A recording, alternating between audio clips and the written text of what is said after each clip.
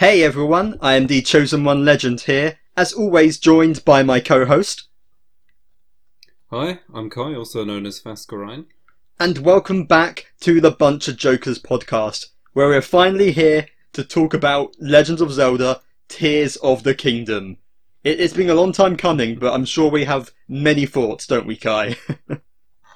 Yeah, I was just telling you, I've been playing through this whole game, I've got I think near 200 hours now. And Hmm. there's so many thoughts through the entire game, I thought they'd be good to mention on the podcast. And I've completely forgotten all of them because there's so many.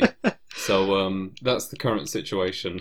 That's it. I mean, how do you break down a game with this much in it? It's going to be a tough one, Hmm. and it's interesting because we both have a bit of a different perspective. Because Kai literally just beat the game very recently, whereas I played it last probably about 2 months ago, and also Kai has Yeah. gotten almost 100% in the game, whereas I have just done the main stuff. So coming at this from different angles, which should be interesting. Yes. And we will break down into different segments. There'll be timestamps in the description below so we can make sure we cover all the highlights of the game. And I should mention as well, because it's been a little while, this will be a spoiler discussion, so do make sure you have beaten Tears of the Kingdom before you watch this. But other than that, are you ready to begin, Kai? Yep, I'm good to go. I'm currently playing Tears of the Kingdom as we speak because I'm grinding out some of this completionist stuff. You get those taluses, Kai. I believe in you. I am. I've just started.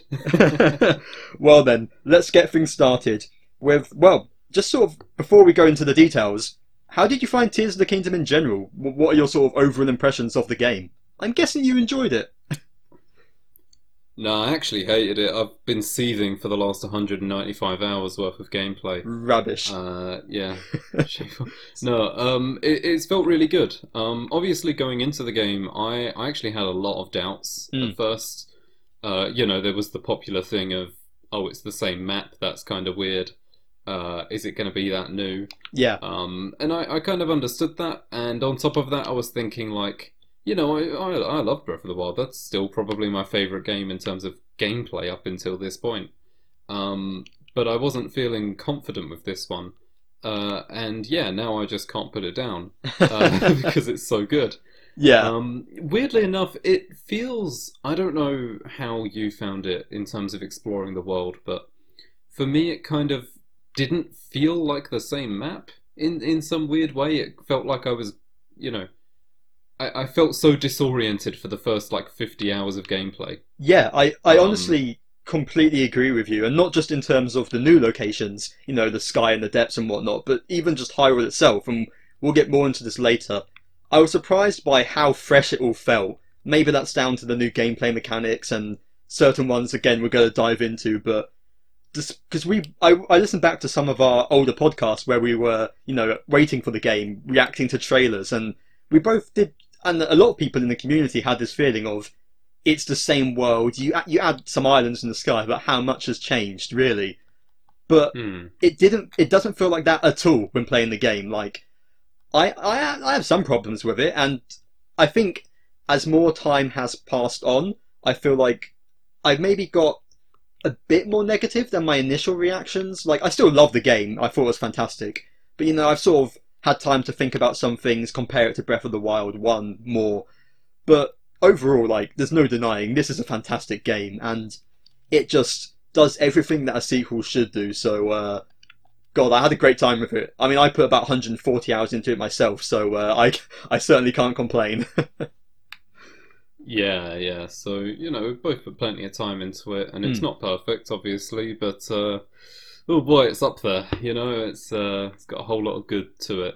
it definitely So, is. Yeah, and let's just get things started then. Let's talk about the world of Hyrule a little bit more. And actually, seeing as we brought that up, and we've been talking about the similarities, of course, let's talk about Hyrule itself now, the main overworld, which is the same as Breath of the Wild, technically, except it really doesn't feel like it. And I think part of that is the caves, right? Like, all these cave hmm. systems that open up through Hyrule, which completely changed how you go through it. And some of them can take a long time to get through, right? Yeah, they're kind of underrated, but caves are a game changer. Mm, I remember when Breath of the Wild came out and people were kind of gushing about how big the world is, myself included, and kind of going like, "Oh, look how much bigger than Skyrim's map it is." mm, And that was a big selling point is how it was bigger than Skyrim. But then it was like, well, hang on. Skyrim has quite a small overworld comparatively because it has a massive set of caves and dungeons and stuff that Breath of the Wild didn't have. right. Tears of the Kingdom, I mean, obviously those caves still aren't as big as Skyrim's or as plentiful, but well, they probably are as plentiful, but they're Mm, not as long. But this game definitely solves that issue of it's not just a big overworld. yeah. They are adding layers to it, which come in the form of the caves. Yeah, I enjoyed them. They could sometimes feel a little bit claustrophobic, but I don't think that's necessarily a bad thing. They were probably going for that feeling. Yeah. So it was a good time to go through them. I have got all the bubble frogs and gone through all of that, so it's been God, good. I'm not there yet, Kai. I'm sure it's going to be an endeavor. But that was a fun system. Hmm. I really liked that way of making sure there's always, some caves had like shrines in them or different puzzles and treasures, but there was always one of those frogs in there, so you knew there was something to search out and some sort of bonus you had to find. And some of them are really creative with how you manage to get to them, especially with like, Mm. different enemy types in the caves, and like some of them could be an endeavor. The ones underneath or sort of underneath Lookout Landing, those caves go on for a Oh, while. those are devious. Yeah, Oh, they're easily the biggest ones in the game. There's not even a competition there. Yeah. yeah, and I guess in some ways I did get a bit tired of the whole you having to create new sledgehammers basically to mine your way through the rocks at certain points. Like Yeah. that in that particular those caves underneath Lookout Landing, that became a bloody bother.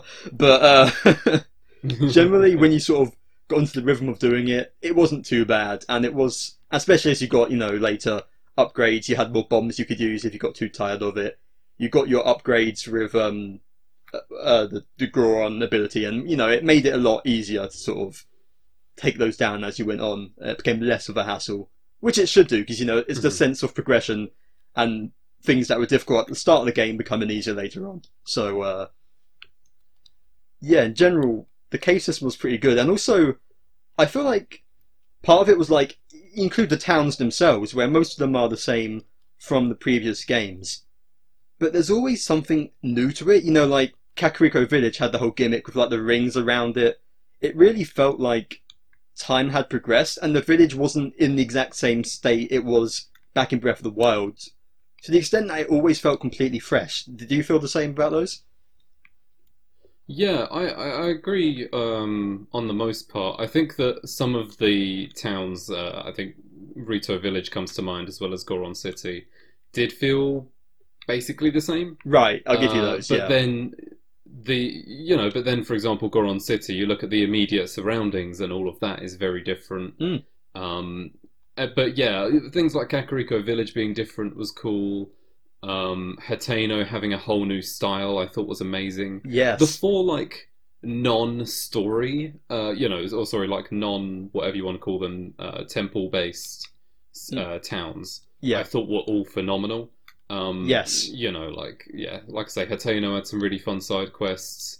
Kakariko was good. Lookout Landing was a great new inclusion. I think that was a perfect like starting middle area that you can sort of have as your home base. Right. Um, but I think the real highlight for me was Lurelin Village, Yeah. which I did. That was one of the last things I did in terms of like completing everything. Same, honestly. So that was very liberating to like go through with all my incredibly strong equipment and go through all of that. It was really good. So overall that was great. I like how the stables had more to them this time. Um, yeah, overall it did feel like they added a lot more to most of the settlements. Yeah, and like even and we can't break down everything because we'd be doing a 10-hour discussion here. But like I Yeah. think that sort of example with like the settlements really applies to the entire world. Like how everything from like just the new gimmicks, the new character interactions across the entire map made it feel unique. Whether it was like Mm. the random stable where all the guys were just in their underwear because they thought Princess Zelda had told them to do that. And it's all these sorts of bits of humor and different personalities where no matter what area of the map you're in, there was something different, some sort of event or side quest that made you explore it in a different way than you did in Breath of the Wild, which I think is overall why it never felt too repetitive to me, I guess. Yeah, no, I agree. Like everything did feel fresh. None of it felt too familiar. I mean, I've familiarized myself a lot with Breath of the Wild's map. Mm. For example, there's that Breath of the Wild guesser thing, like GeoGuessr, but for the map. Yes, yeah. And I can consistently get max points on that. Like for some reason, I can ace it. Yeah. But then, whenever I've tried doing like, I don't know if there is one for Tears of the Kingdom, but I've tried doing similar things where it shows you a bit of environment and you recognize it, and I can't do it for Breath of Tears of the Kingdom. I don't know what it is. I don't know if it's psychological or what, but like, I suck at it. So yeah, they have done a very good job of making the world feel very unique, and of course, over time, you slowly familiarize yourself with it, and it doesn't quite have the same charm of everything being new. But Right. the charm of everything being remixed is something that only a sequel could pull off. So I really have to respect it for that. Like, yeah, I think they did a good job of making the whole world feel absolutely new with all the remixes and additions. It was just, yeah, really vast, really good stuff. Definitely. And of course, on top of the returning world, we have the two new locations. First of which is the sky. And I really love the whole idea of the sky. I mean, just in the first place, just visually and on like a technological scale, just being able to sort of fly up to these islands, see everything down below you, and we're going to get to this later, but being able to dive straight from the sky to the depths is always bloody ridiculous. Oh, yeah. That just messes with my mind. But Those Lome labyrinths, goddamn. oh, exactly, yeah, that was a feeling. But I really love the sort of the different environments. They all have very unique puzzles. I did think it was maybe a bit less impressive than I was expecting in some ways. And I think part of that I is agree. it became very clear as you, especially as someone who did all the shrines and whatnot. I didn't quite do 100% like you, but I did do all the shrines. It became clear how many of them are repeats of the exact same template, right? Did you feel that as well? Absolutely. Yeah. They often felt like repeats, and honestly, it didn't feel like there was much sky at all. I mean, No. honestly, obviously there was a lot of it, but like, I'm just looking at the map in my game now, and you see how empty it all is. Mm. And obviously it can't be fully filled in, otherwise, the land would totally be like covered in shadows the whole time. But Yeah. it did kind of feel empty a lot of the time, and like, oh, okay, this is basically just the sky equivalent of like maybe 2 or 3 caves worth. Yeah. That's the kind of equivalent I was looking at. Is it didn't feel significant. It was fun. What we did get was great. I just wanted more of it. Yeah, I agree. And that's honestly, that's kind of why I was a bit disappointed we didn't get DLC, because I feel like that would have been the perfect time to add a big new island in the sky or big new dungeon in the sky or something. Like there's space for it. But I really like just the vibe of the sky and being up there. I love like the music as you're gliding, and just again, like I said before, the feeling of diving down to the land is never not cool. It's definitely a really good aspect. I don't think it's quite as big as I was expecting from the initial trailers. I don't think there was as much to the sky as perhaps the game made you think there was. But, Yeah, I agree. but They're not that significant by comparison to some of the other things they introduced. yeah, it's a neat addition, and there's some really fun stuff there. And I think the best stuff of it comes to do with like some of the involvement with the dungeons, which we'll get to later. But Yeah. I think part of the reason there wasn't as much to it as we thought was because there was an entire layer of the game we had no clue existed to be in the depths. Like, how did they keep that a secret? Jesus. Yeah, that was kind of crazy. I Yeah. didn't really hear anything about that going into it. Even playing the game, like way, way after everyone else, because I started the game, I think like a month after it came out. Yeah. Even up to that point, I think I'd heard of the depths, but I had no idea what that meant in any degree. So yeah, when I realized it was the whole map, I was like, "Oh my god, this is insane."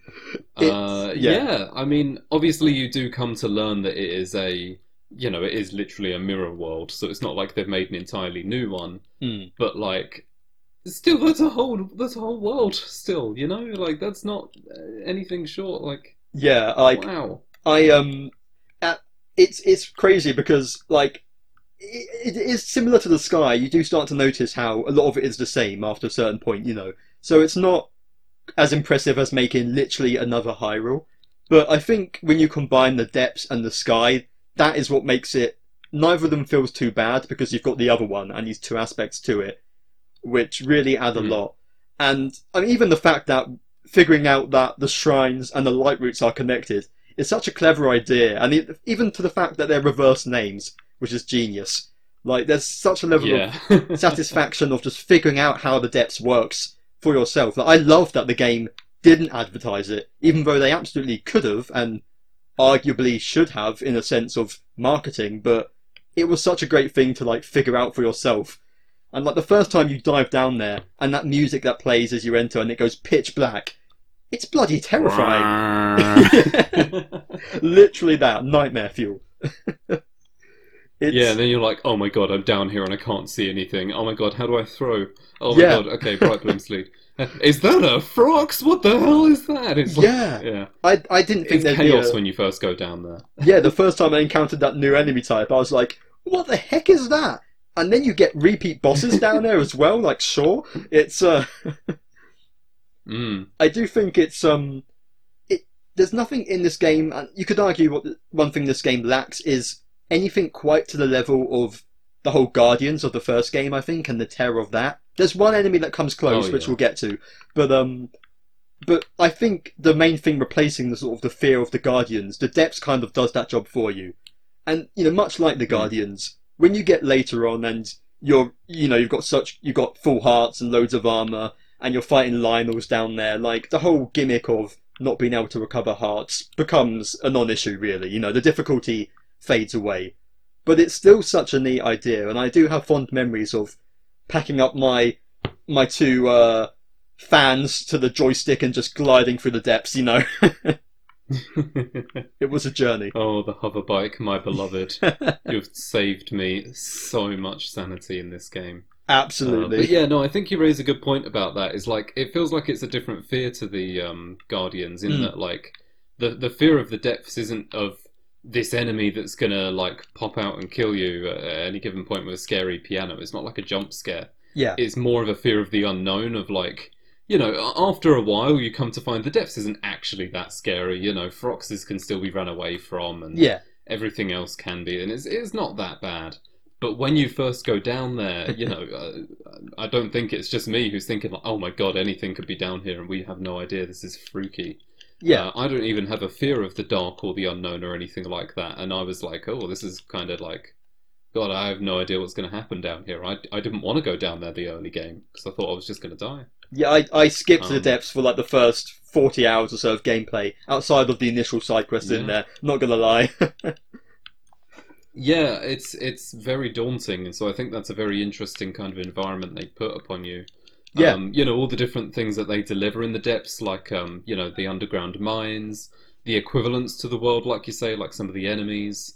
I've noticed actually as I've been going through this, Henoxes in the overworld, about half of them, I want to say, have Stalnox equivalents in the underworld mm, in the depths. So it's interesting how they do things like that. So I right. do like how that, and and the Sky World, which has most of the Zonai dispensers.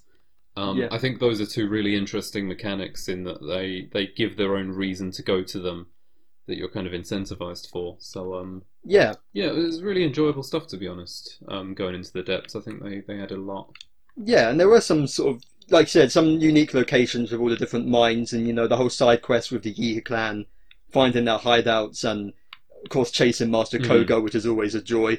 So there was definitely. Oh, I have to ask you Oh something. yeah, Did you get all the Jaeger outfit? I did. Yes, I got the full set.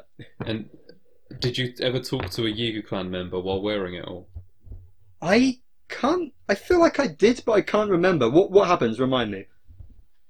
So there is a specific, I think, set of side quests in the Gerudo region that handle some of it. I did But that, any yeah. Yiga clan member in the depths or wherever else, Hmm. if you go up to them in your full Yiga clan outfit, they will just like talk to you. They'll give you like the advice if they, if they normally give you advice, and then Right. they'll just be like, "Can you clear off? I'm trying to wait to like ambush Link."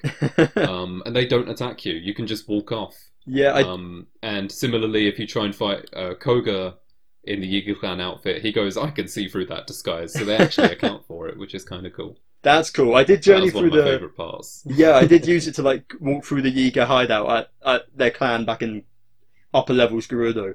But yeah, that's cool. Mm. It's definitely like the world of this. It really was like with the depths and the sky. It was unique enough. Like it's not just Breath of the Wild again. Like sure, it's not an entirely new map, but they made it work. Absolutely, I think like it was a lot of fun to Yeah, explore, and I still haven't done all of it even. You and know. yeah, and you know what I think about all of that in terms of the new, the changes and bits like that is Mhm. that this game doesn't feel unnecessary or like forced. No. Everything that the game introduces feels good and it feels like it's very welcome there, rather than just being forced for a sequel. Mm. But at the same time, you think, oh, shouldn't they have just included it in the original because it's the same map? Trust me, if they just made Tears of the Kingdom off the bat in 2017 with no open world prequel to that, like it would have been too much. I think Yes. it genuinely would have been too much, especially when you go into like, all your abilities and all the other mechanics. Like Breath of the Wild, people are still learning new things about 7 years in at this point, or 6 years, however long it's been. Like, can you imagine having all the Tears of the Kingdom stuff on top of that? No, Tears of the Kingdom works. This world is so big that like they couldn't have done all that in one game. They needed a sequel. Yeah, absolutely. There's so much to it, and a lot of that, of course, like I think some of the biggest changes and some of the reasons why this game took so long to develop, even, is the gameplay mechanics. Which let's transition into that now, shall we? Let's talk a little bit more Okay. about the gameplay, and of course, the main thing to talk about is Link's new abilities. He's sort of four new, replacing the Sheikah Slate abilities from the last game, all tied to his new arm. And should we start things off with the Ultra Hand Kai? Like, Yeah, let's get the big one out of the way. oh, Yeah. I am not a creative person, so I barely scratched the surface of this ability. But God, you can do some ridiculous shit. Yeah, I really want to do more with it in some Mm, way because I also don't think I've done too much with it. But yeah, I mean it's really cool. I think Ultra Hand of just being able to make anything Gary's mod style is like, again, obviously it's done before. Literally, Gary's mod is an example, but to do it in this kind of open world that is catered to it, yeah. rather than it just being its own engine, is like crazy cool. That is unheard of. Mm, Um, just to this level of being able to make whatever you want and interact with the physics in the world.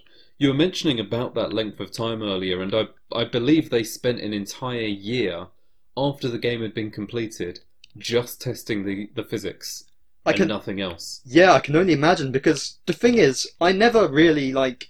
I didn't play around with it too much, but it never felt glitchy or broken to me either. Like you can do some crazy stuff with Mhm. it, and I'm sure with the right person can find ways to break it. But it all felt like everything did what you expected it to do. Nothing felt like if you wanted to create something, you knew exactly how to do it, and it would work the way you expect it to. It wasn't jammy or just like off. It's remarkably polished, isn't it? It is. It's insane. So it makes Mm, sense why it took them so long because they just wanted to make sure that it was perfect. And I mean, yeah, it's so good. yeah. Really, really good sort of feeling to just be able to make cars whenever you want. And to be honest, I think the best part is that, like we've both said, we're not the most creative when it comes to that sort of thing. Mm, A lot of the time you think, well, I could make a car, but like it's probably the time it takes me to make a car, I could just run or whatever. yeah. But then they cater for that. They give you sort of combining these into one. They give you auto build. Mm, Um, yeah. so they do that with you.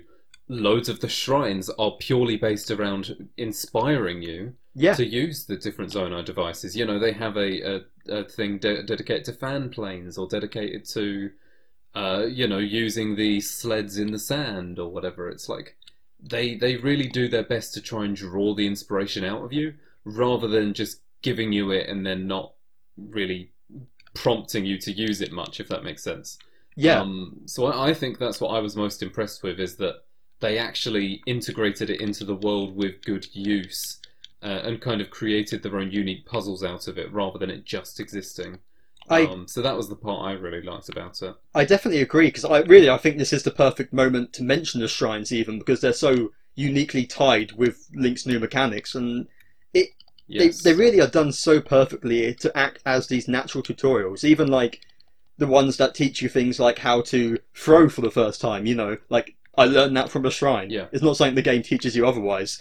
So it's they really went out of their way. I think in this game, like there weren't any. I feel like Breath of the Wild had a few sort of audible shrines where it's just like, okay, this is just annoying. The one where like the ball through the maze and that one, oh god.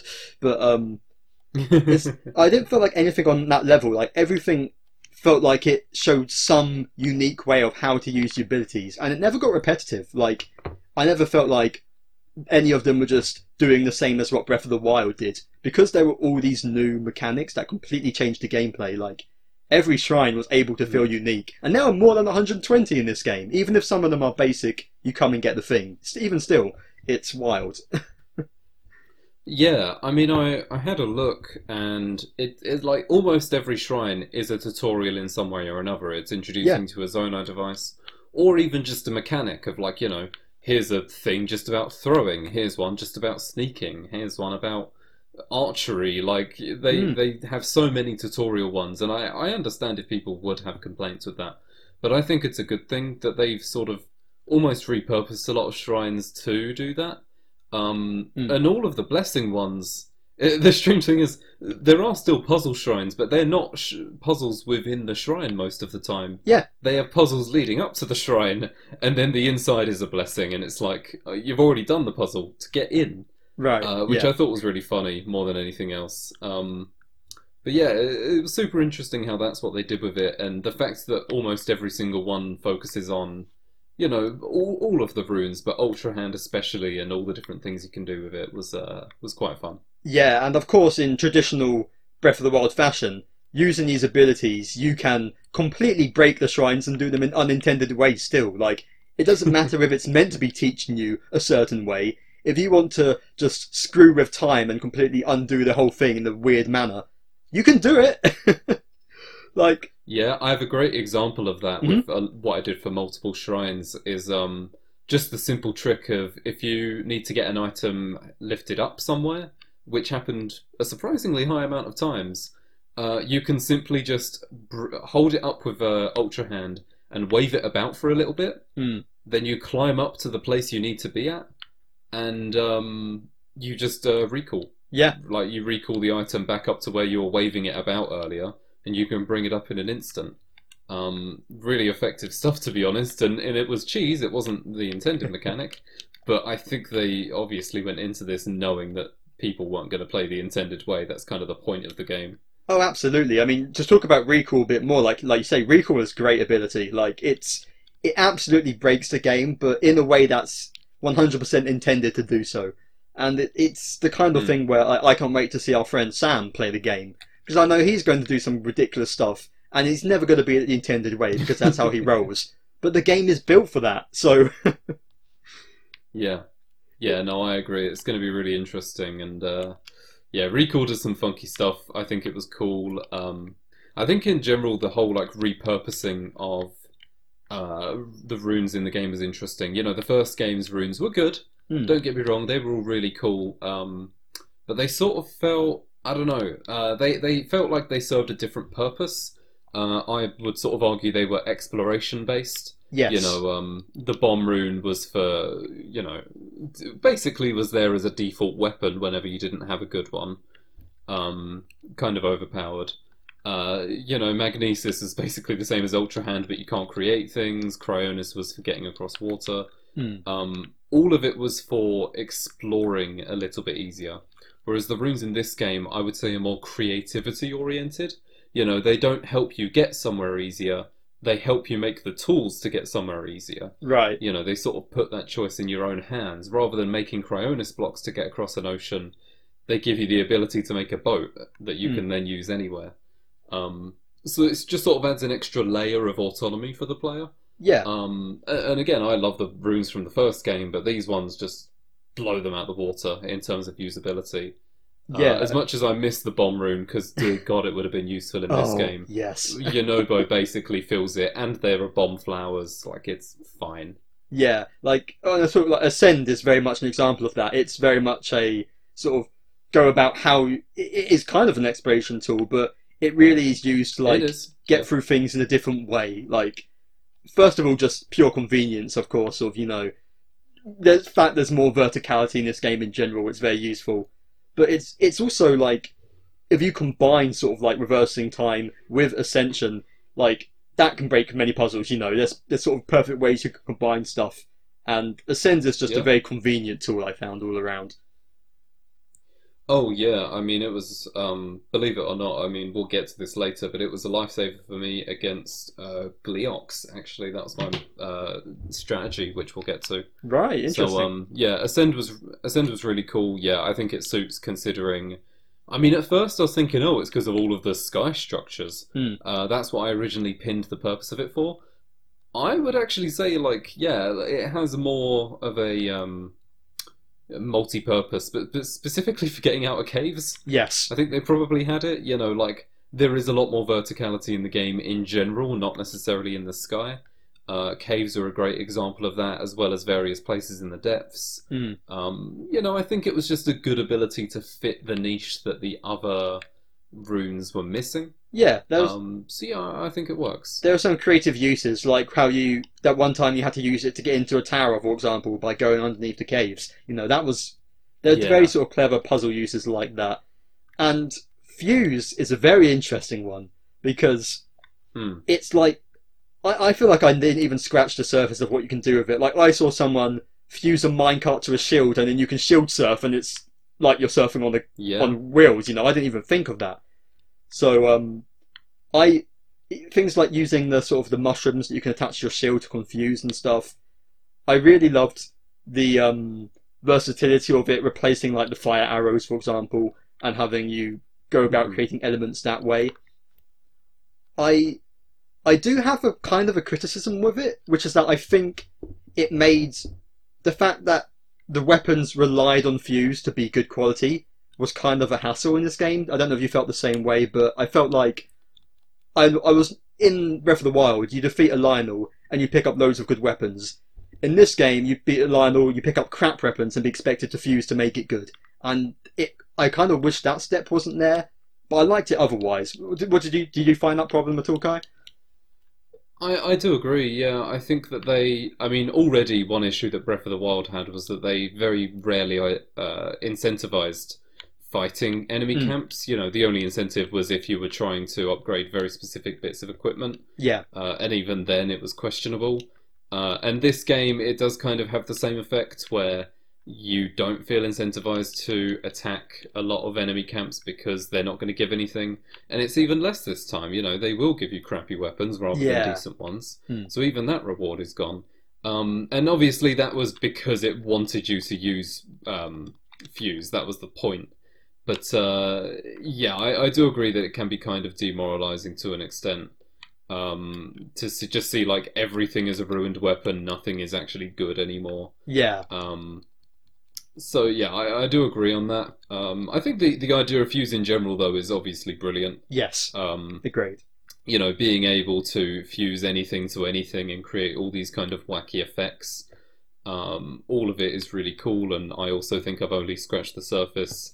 But yeah, I think it's a good mechanic. They just made a world decision that they thought would suit, but in fact was just a little bit annoying. Yeah. Every single one of my fuses has basically been attaching one weapon to a second weapon because neither of them are good enough on their own. Yeah. So it came out a bit funny. I agree. Part of it is my gameplay style as well. Like, I'm way too stingy to fuse it with monster parts, which is what it wants you to do. But I'm like, I might need these to upgrade something or to sell, And it's the same with like the Zonai capsules are a great idea for being able to build stuff on the go. And I was way too stingy to really make use of them often, which is just a me problem. That's not the game's fault. That's just me. But but I Fuse, did the same for Monster Parts. Don't worry. yeah, yeah. But Fuse is a really fun idea, and like again, from the simple, basic idea of like the elements to like the weirdly creative stuff you can do with it, like attaching the eyes to make them homing on arrows, or I can't remember what it was. There's something you can attach to make them fly further, which one of the puzzles, I think it was a shrine puzzle, taught you as well. Oh yeah, key swings. Yes. Weirdly enough, I don't know. I never remembered that tutorial. I literally only found out about the key swing thing because I was watching a video on the game, and I was like, "Wait, that's a mechanic." I don't know when that was taught because I mean, obviously it's in the it's in the item description. I just never read it. Yeah. I think I don't remember exactly how I found out, but there's a certain puzzle. It's in like a cave, and it's to open up a shrine, and you have to shoot something through a distance. And I was like, "This is too far. I can't do this." But I think there's like an NPC nearby who told you, or like a journal you could find that had it written down, or something like that, which was. But that's an example of like how many journals down there are written that have combinations that I have no clue about. Like I'm sure there's plenty. So I do love the idea of Fuse in general, and how it was used for creativity at the very least is very fun. Plus it's just cool to have like a double long stick and have an extra long stick. You know, it's it's stupid. Oh, and of course my favourite Fuse in the game was probably getting my shield and attaching a Bolton Construction Company, what's it called? The stands they have. Yeah. That was very fun to just face enemies with that. Yeah. And they just stopped attacking me to adore, the Bolton. Can you blame Hudson or whatever it was? I don't know which one it was. Yeah, so they just really loved that construction company. So yeah, that was kind of fun. Yeah. Were there any particular like quality of life gameplay changes from Breath of the Wild to Tears of the Kingdom that stood out to you? I mean, throwing is big. Yes. I think they had to include that for Bright Bloom Seeds. Like having something that was further than dropping but didn't make you use your arrows is important, especially when they had the what's it called, the Muddle Buds. Yeah. Into the game. Agreed. Yeah. So things like that are really good. That was a good gameplay mechanic. I'm trying to remember what else existed off the top of my head in this game. Yeah, like I wrote down general gameplay refinements in my notes, and I was like, what was I thinking when I wrote this down? Because I can't remember. But I know there are, like, even small things like how the UI has changed, and it's now it's changed the orientation of the like navigation for the items and stuff. It's small details, but it's definitely feels nice, and I like that. It gives you like the upgrades from the DLC of the first game, like travel medallions you can get in the game, 3 of them, and the following your path and all that. It's in general, it feels like they did learn lessons from Breath of the Wild, and like even small things like you can now, when you're adding things to hold a bunch of items, you can now remove things individually rather than having to drop everything if you make a mistake. It's like the little tweaks. They did pay attention to those, I think, is worth noting. Yeah, I agree. They did a really good job with that. One of the other ones was why has it gone out of my head now? There's a lot in this game. I just had it in my head. Yeah, honestly. I don't know. They did a lot of good things. Oh yeah, that was it. Is when you're throwing something, you can sort it by most used. Yes. So you don't have to go scrolling all the way through the menu for bombs. Really, really useful features. Just bits like that. I think touching on the DLC might be a good idea. Is that the DLC from Breath of the Wild, where the fact that it is all included here, including the all of the gear and stuff like the whatever the amiibo exclusives. Right. All of that was really cool. I liked how they did include all of that content in there, and it didn't have to rely on you using amiibo. The only real appeal amiibo have is other specific things like your sailcloth design. That's true. But yeah, I like how they did that. Is how they added it as treasure in the depths, and then there was obviously the stuff with Robbie. I think that was a good way of doing it. Um, it was good that they didn't put it behind a paywall and that sort of thing. So yeah, Yeah. they added a lot of good changes. That was one of them. Can't really complain about it. The Also, UI looks really good also in the special. menus. So Yeah, and special shout out to the fact it carries over your horses from Breath of the Wild. That was a nice surprise. Being able yeah, to use your old that was very companions. pleasant. Yeah. I have two Eponas now. They are both the amiibo. Into the multiverse, it's happening. It's beginning in Zelda now. Yeah, yeah. I literally just have two Epona that are the exact same, so that's very funny. Um, so But I can just choose which one I have. yeah, but let's talk a bit about like the enemy types, and we got some new ones. Like even first of all, I want to mention even the bokoblins and that your standard enemies have new moves, like how they charge at you and swing with their horns and stuff. Which that Yeah. was a nice detail, which I didn't expect to add. Mixed it up a little bit more. But I was surprised by quite how many new enemies were added from like the caves and the depths and just bloody Gleoks, which are terrifying. There's so much in this game, right? Yeah, I would say that's probably the biggest complaint people had about Breath of the Wild, if you True. exclude the stupid people talking about weapon durability. Hmm. And it was that, there is no enemy variety. You fight bokoblins, you fight moblins, and you fight Lizalfos, and that's about it. Yeah. That was obviously a huge issue. They didn't have that many attack patterns, they all did the same thing. Sort of disincentivized going to enemy camps even more. But Yeah. in this game, it's like, okay, well, even those returning enemies have all new attack patterns. But goblins will start to headbutt you and they'll rush you. So that was really cool, is to see, they actually do new things now. But yeah, then all the new enemies, like your Horriblins in the caves and your, what's it called? The mini Froxes. I like those little critters. They're Yeah. fun.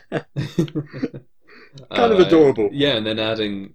Yeah, they were, yeah, and then adding new like bosses like the Gleoks we mentioned and that sort of thing was fun. So overall they did a much better job with that, and it does feel like there's suitable variety in the enemy types in this game, which is very good. Yeah, I really likes being in this game as well. Like their classic Zelda enemy. We kind of got Mm. I can't remember what they're called, but like the Gibdos. We got Gibdos back as well, which were fun. Oh yeah, Gibdos, yeah. Yeah, there's really a good variety. And you said you had did you have like a story with a Gleok you mentioned or something? Like how you fought those? Oh, with the Gibdos I did. Yeah, Oh, Gibdos was so it? the first time, so I was very early in the game. I'd only done one of the temples, the Hmm. Wind Temple, and I was just doing a bunch of random exploration. I Yeah. was just doing some stuff in the depths near the castle, whatever. I eventually stumbled upon a certain location that you're not meant to get to until the end of the game, obviously. But during that, just before you get to the end, you do encounter some Gibdos down there, whereas the only other place Gibdos appear is in the Gerudo region and in the depths there, obviously. Right. So underneath Hyrule Castle, like right as you're about to go into the final boss, was my first encounter with Gibdos. And I was like, oh my god, what are these things? They're probably like really high level enemies like the Gloom Hands or whatever, which we will talk about. Mhm. So I freaked out thinking they were really high level enemies. I had to like read up on them, and I pulled out my compendium. Yeah. I was like, oh, they're weak to Dazzle Fruit or whatever it's called. That's my main way of attacking them. Then I got to the Gerudo region like 100 hours later, and I realised, they're okay. They're Yeah. just like regular enemies. And by that point I had Yunobo, who was honestly more effective at dealing with them than Riju was. Yeah. So Very true. yeah, so I was freaked out with them at first, but I ended up being all right. Hmm. But yeah, in terms of Gleoks, I had a strategy I used with them that you feel free to nab at anyone who might still need to fight them for whatever reason. Mhm. Arrows is definitely the way to go, obviously. Yes. Yeah. My trick was to, if you have a certain fifth sage, then you can jump on and off of them. But the other way I did it was that you literally grab a hover stone, put it in the air, just above you, ascend up to it, jump off of it, and you're in bullet time at any given point. Right, of Hoverstones course. are really good for getting into bullet time whenever you want it. Bullet time being basically the strongest thing in the game, Hmm. which they did slightly rework, which was cool. Yes, right. It Um, doesn't use up time if you're not doing anything, does it? Unlike Breath of the Wild. it only gives you stamina when you take a shot or Yeah. something. Yeah, it's weird. Hmm. Um, but yeah, like that was my way of dealing with Gleeok. So I was terrified of them at first. Of course, it took me a while to beat my first one, but Same. by the end of the game, I could literally beat them no hit without even like there was no sweat. Yeah. It was easy. It's satisfying to sort of figure out and get to like the right system that works for you in fighting them. Like similarly, I didn't think of using the hoverstone, which is a good idea. But I did like I'd always try and find some elevated ground to kick off of and use bullet time. It's a godsend in this game. But Yeah. let's admit you teased them earlier. The most terrifying enemy in the game being the Gloom Hand. Oh, I can't even hmm say it. Like nightmare fuel. We mentioned about there not being a Guardian equivalent. I kind of forgot these guys existed Yeah, until just now. these. They are the Guardian equivalent. I take back what I said earlier. Yeah, yeah. They are definitely the closest we've got, and when I feel like they're not quite. I wouldn't say they're quite the same. They're not as frequent as Guardians for a start, and there's not as many varieties. Yeah, they But are different. but when I just found one just on the hillside on the way to Kakariko Village was when I found my first one, um, and hmm the whole sky goes dark and the music kicks in, and I freaked out like, what the heck is happening? Because Guardians, they were advertised in the game, we knew what they were, but this came out of nowhere, and I didn't dare fight one till I was like 60 hours into the game or something. I mean, Yeah, and I feel like people don't talk about them online as much. no. Everyone talks about the Guardians, Hmm. but these guys people don't talk about. So when anyone encounters them in the game, they don't know that they exist, and Yeah. that's the scariest part.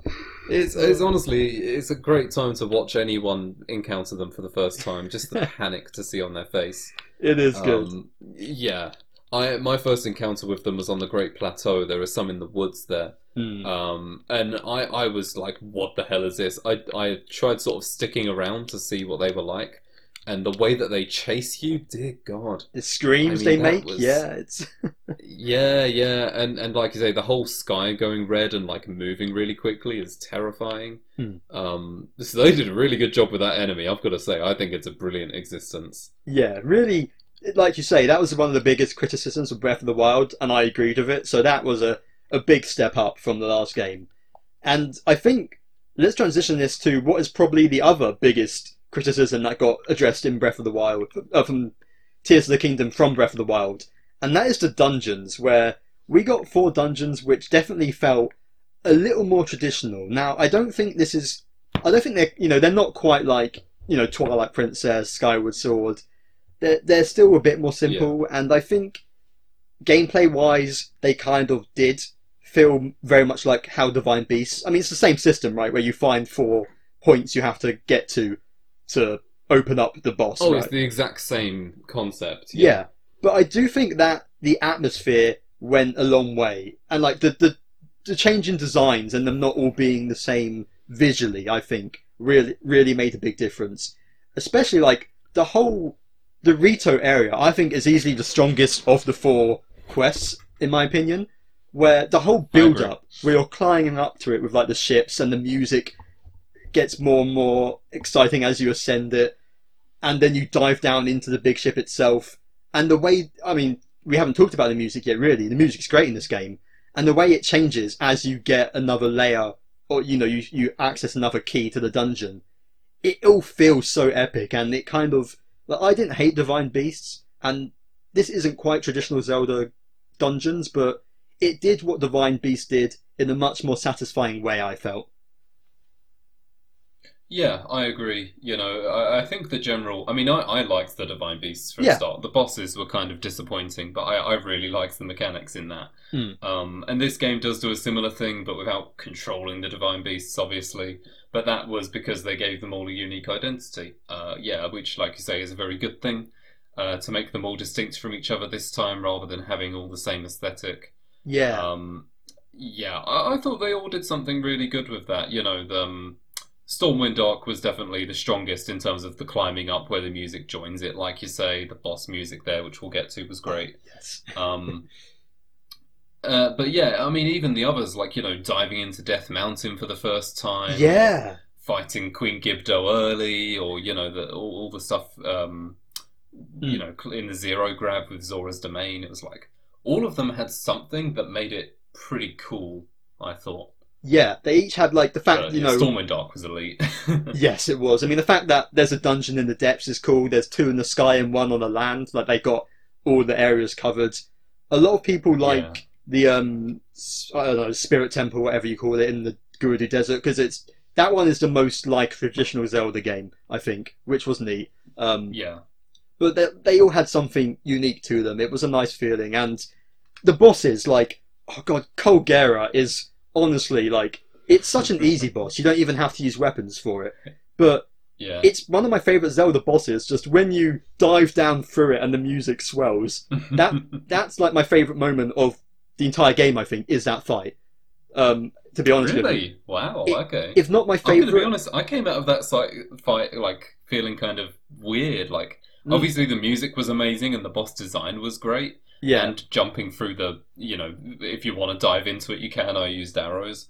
I did think it was too easy though. I think all of the bosses were way too easy. yes, I do think, with the exception of potentially the final boss, but I guess we'll get to that a little bit later. But Oh yeah, the final boss is a different story. yeah, Yeah, that's true. the other bosses were, yeah, they were nothing too amazing. I thought I liked them all, and I think they were a step up from the Wraiths overall. I think it was were they Wraiths? Did I get that right? Blights. The Blights. Damn it, Yes. it's close enough. The Wraiths are Pikmin. Yeah. Same Zelda, Pikmin. Yeah, what are you gonna do? But yeah, they were a step up. I do think they were quite simple, and none of them really. I don't think any of the others stood out to me in a massive way. Like, oh god, the water one, the octopus thing is just kind of annoying, getting caught in the sludge. Like, That was a fun fight. It kind of felt a bit jokey, which I yes, it actually did. appreciate on that Yeah, front. but for me, it was the tone of it. I think, like, say that one felt jokey, but Colgera just when you like dive through it, avoiding the things, and you just crash through its whatever you call those crevices in there, it just felt so Yeah. epic. I think was the. It's like it's a very simple fight. It doesn't come close mechanically to like again the Skyward Sword or Twilight Princess boss fights and that kind of thing, but it was just it had a good vibe to it. Is maybe the best thing I could say about these boss fights. They really nailed that vibe in a better way than the Divine Beasts, which is why I think even though it may not be exactly what people wanted, it was a good compromise overall. I think. Yeah, yeah, I would agree on all of that. No real added notes to that. Yeah, and I guess do you want to talk about the final boss now, or do you want to lump that in story? What do you think, Kai? I think we put that in story later Yeah, down the line. let's To leave be that. honest, I think this might be a thing that we split into two videos at this point. Yeah, honestly, it's probably worth doing. Shall we do Yeah. an outro now? Shall we? I think so. I think that'll probably be the best way of doing it. Yeah, right. So this, as you can see, ended up being longer than we expected. So this is the end of our gameplay discussion of Tears of the Kingdom. A lot to break down, but of course we still have to talk about the story yet and sort of the way that wraps up, Yep. including the final boss. So we will get to that in the next discussion. Until then, do check out the rest of our channel because as well as Tears of the Kingdom, we have our regular monthly podcasts and we have reactions to Nintendo Directs and any other big gaming news as usual. And Kai, where else can Yeah. people find you at?